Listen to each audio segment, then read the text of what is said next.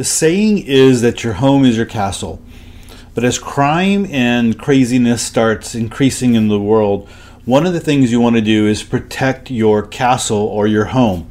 Hey, I'm Todd with Ready Your Future, and this is another edition of the 25 articles that every prepper should read.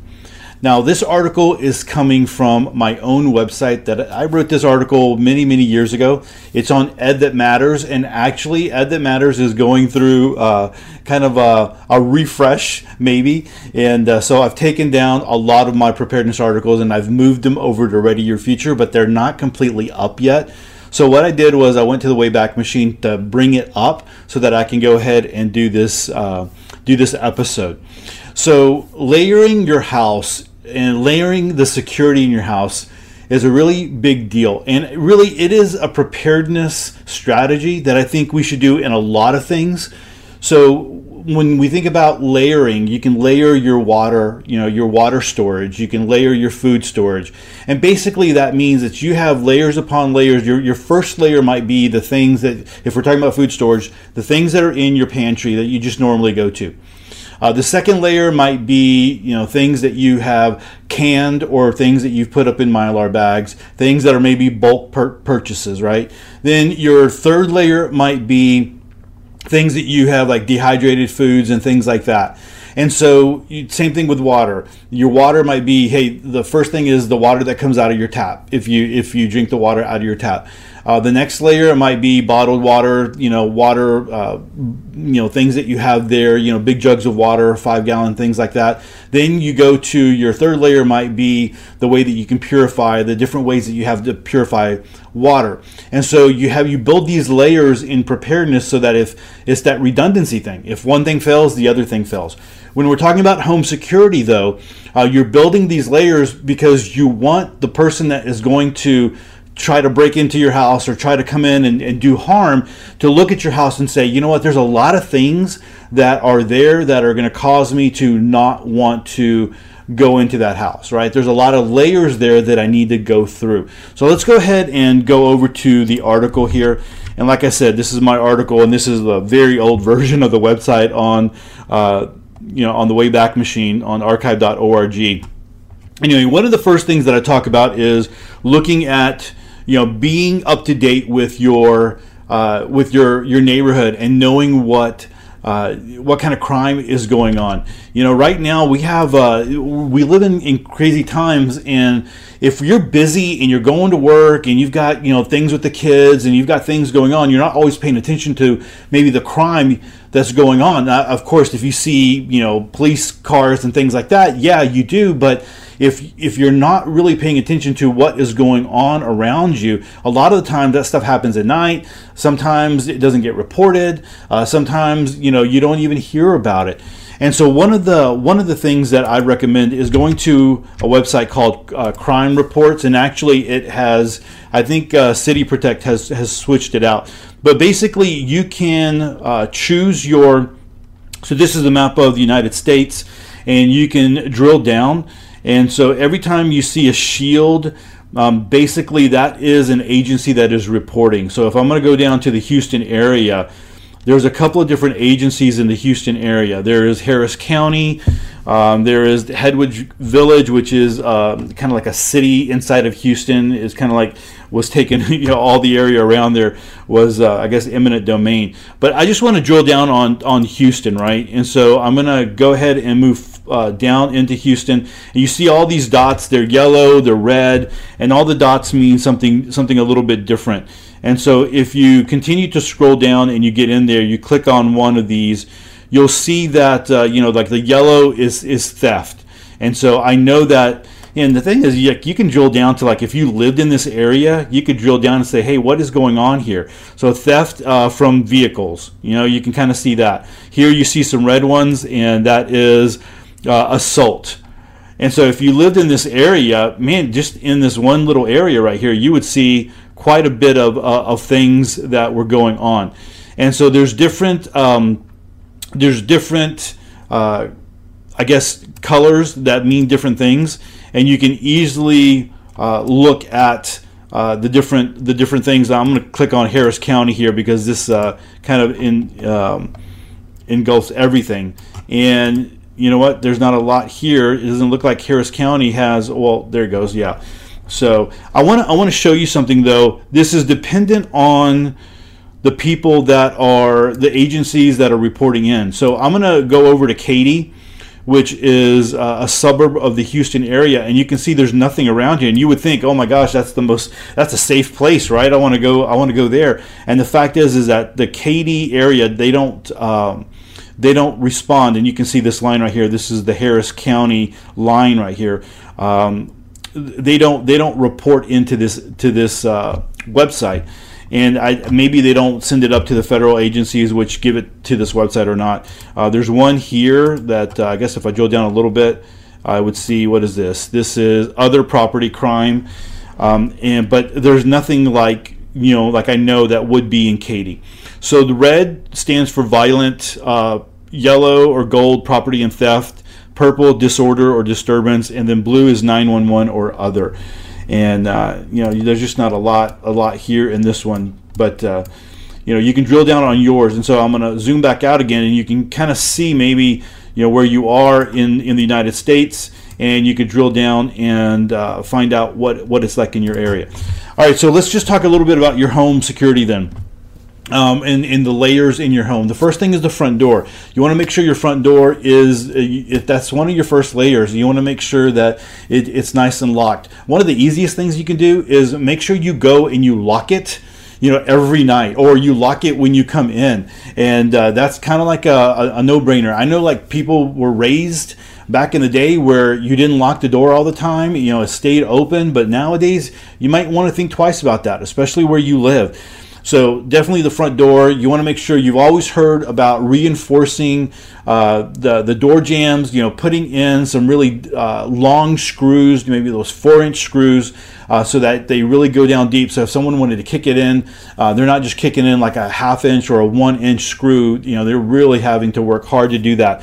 So some people might even want to put a security door bar on there. Remember back in the day when car alarms and all those kinds of things were getting started, and they had the club where you could put that on your steering wheel, and basically, if you didn't have the key, there's no way you're going to saw it off. It was just such a big piece of steel. And so if you tried to start the car, you weren't going to be able to drive it. But there's security door bars that you can put in place, so even if they're kicking it, it's really going to reinforce that.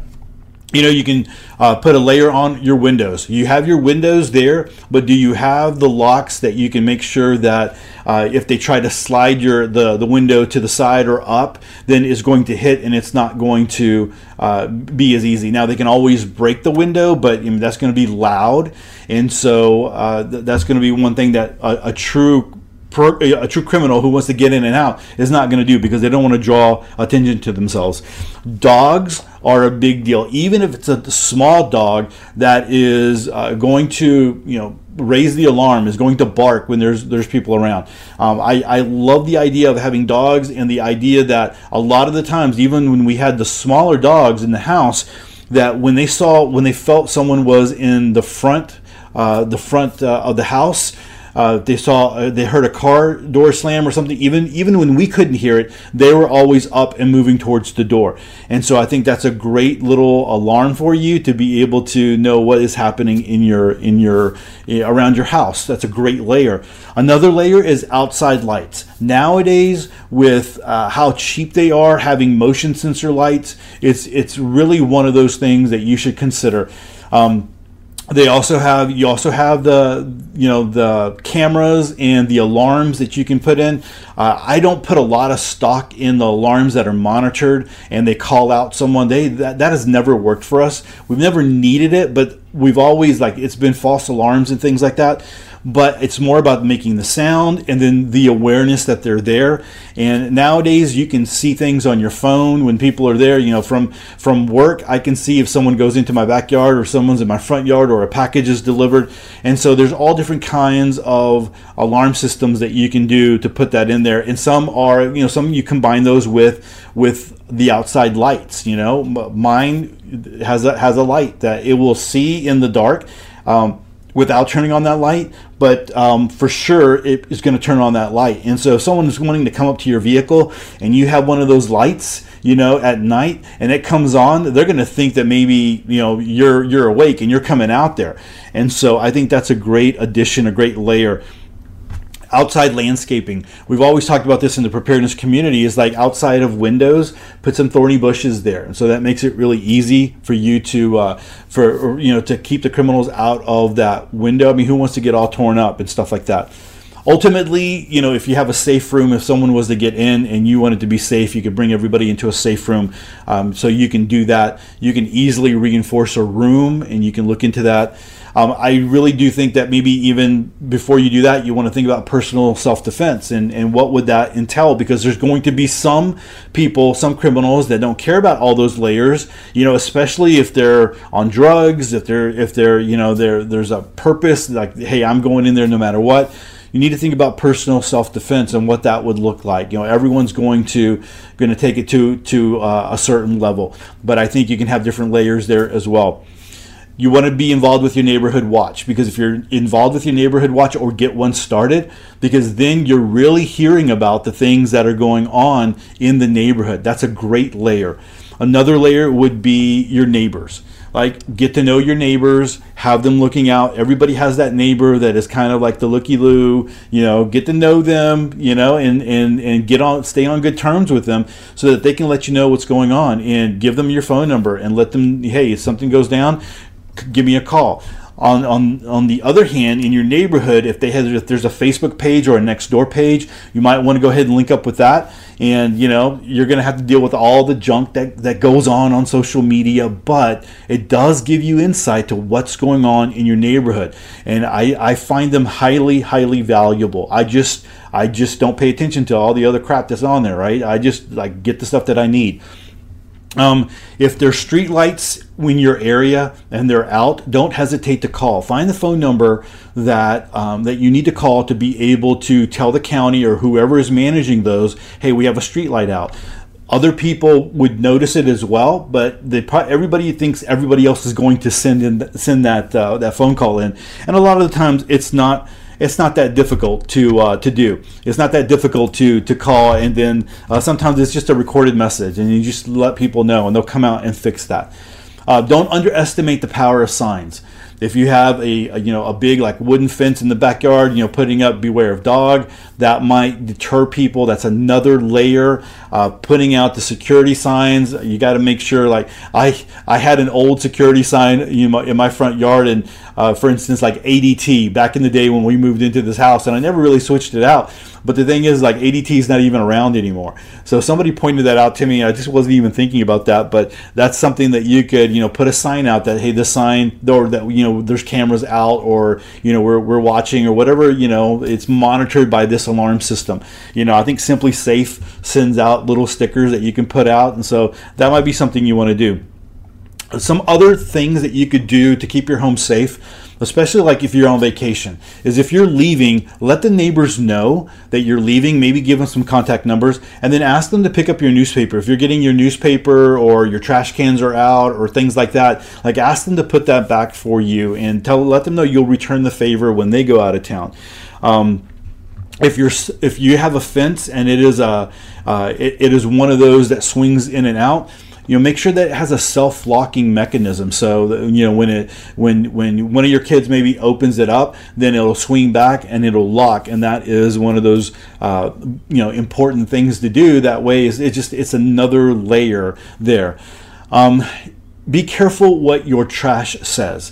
So when you put trash out and you're getting boxes with new laptops or new TVs or things that might be valuable to someone trying to make a quick buck, put that in one of the big contractor bags, or rip it up, or whatever it might be. Don't just put that out there for everyone to see that is traveling your neighborhood. So you want to be careful about what your trash says whenever you're putting the trash out there. All right, everyone. Hey, like I said, this is from the 25 articles that everyone should read. If you're interested in those 25 articles, I'm going to have a link in the description so that you can go sign up and get that PDF, and you can go check these out. They are articles that have been around for a long time, but they're very, very valuable, and I think they would be very valuable for you. That's all for this episode. Thanks so much for hanging out with me. God bless you. We'll catch you on the next one. Peace.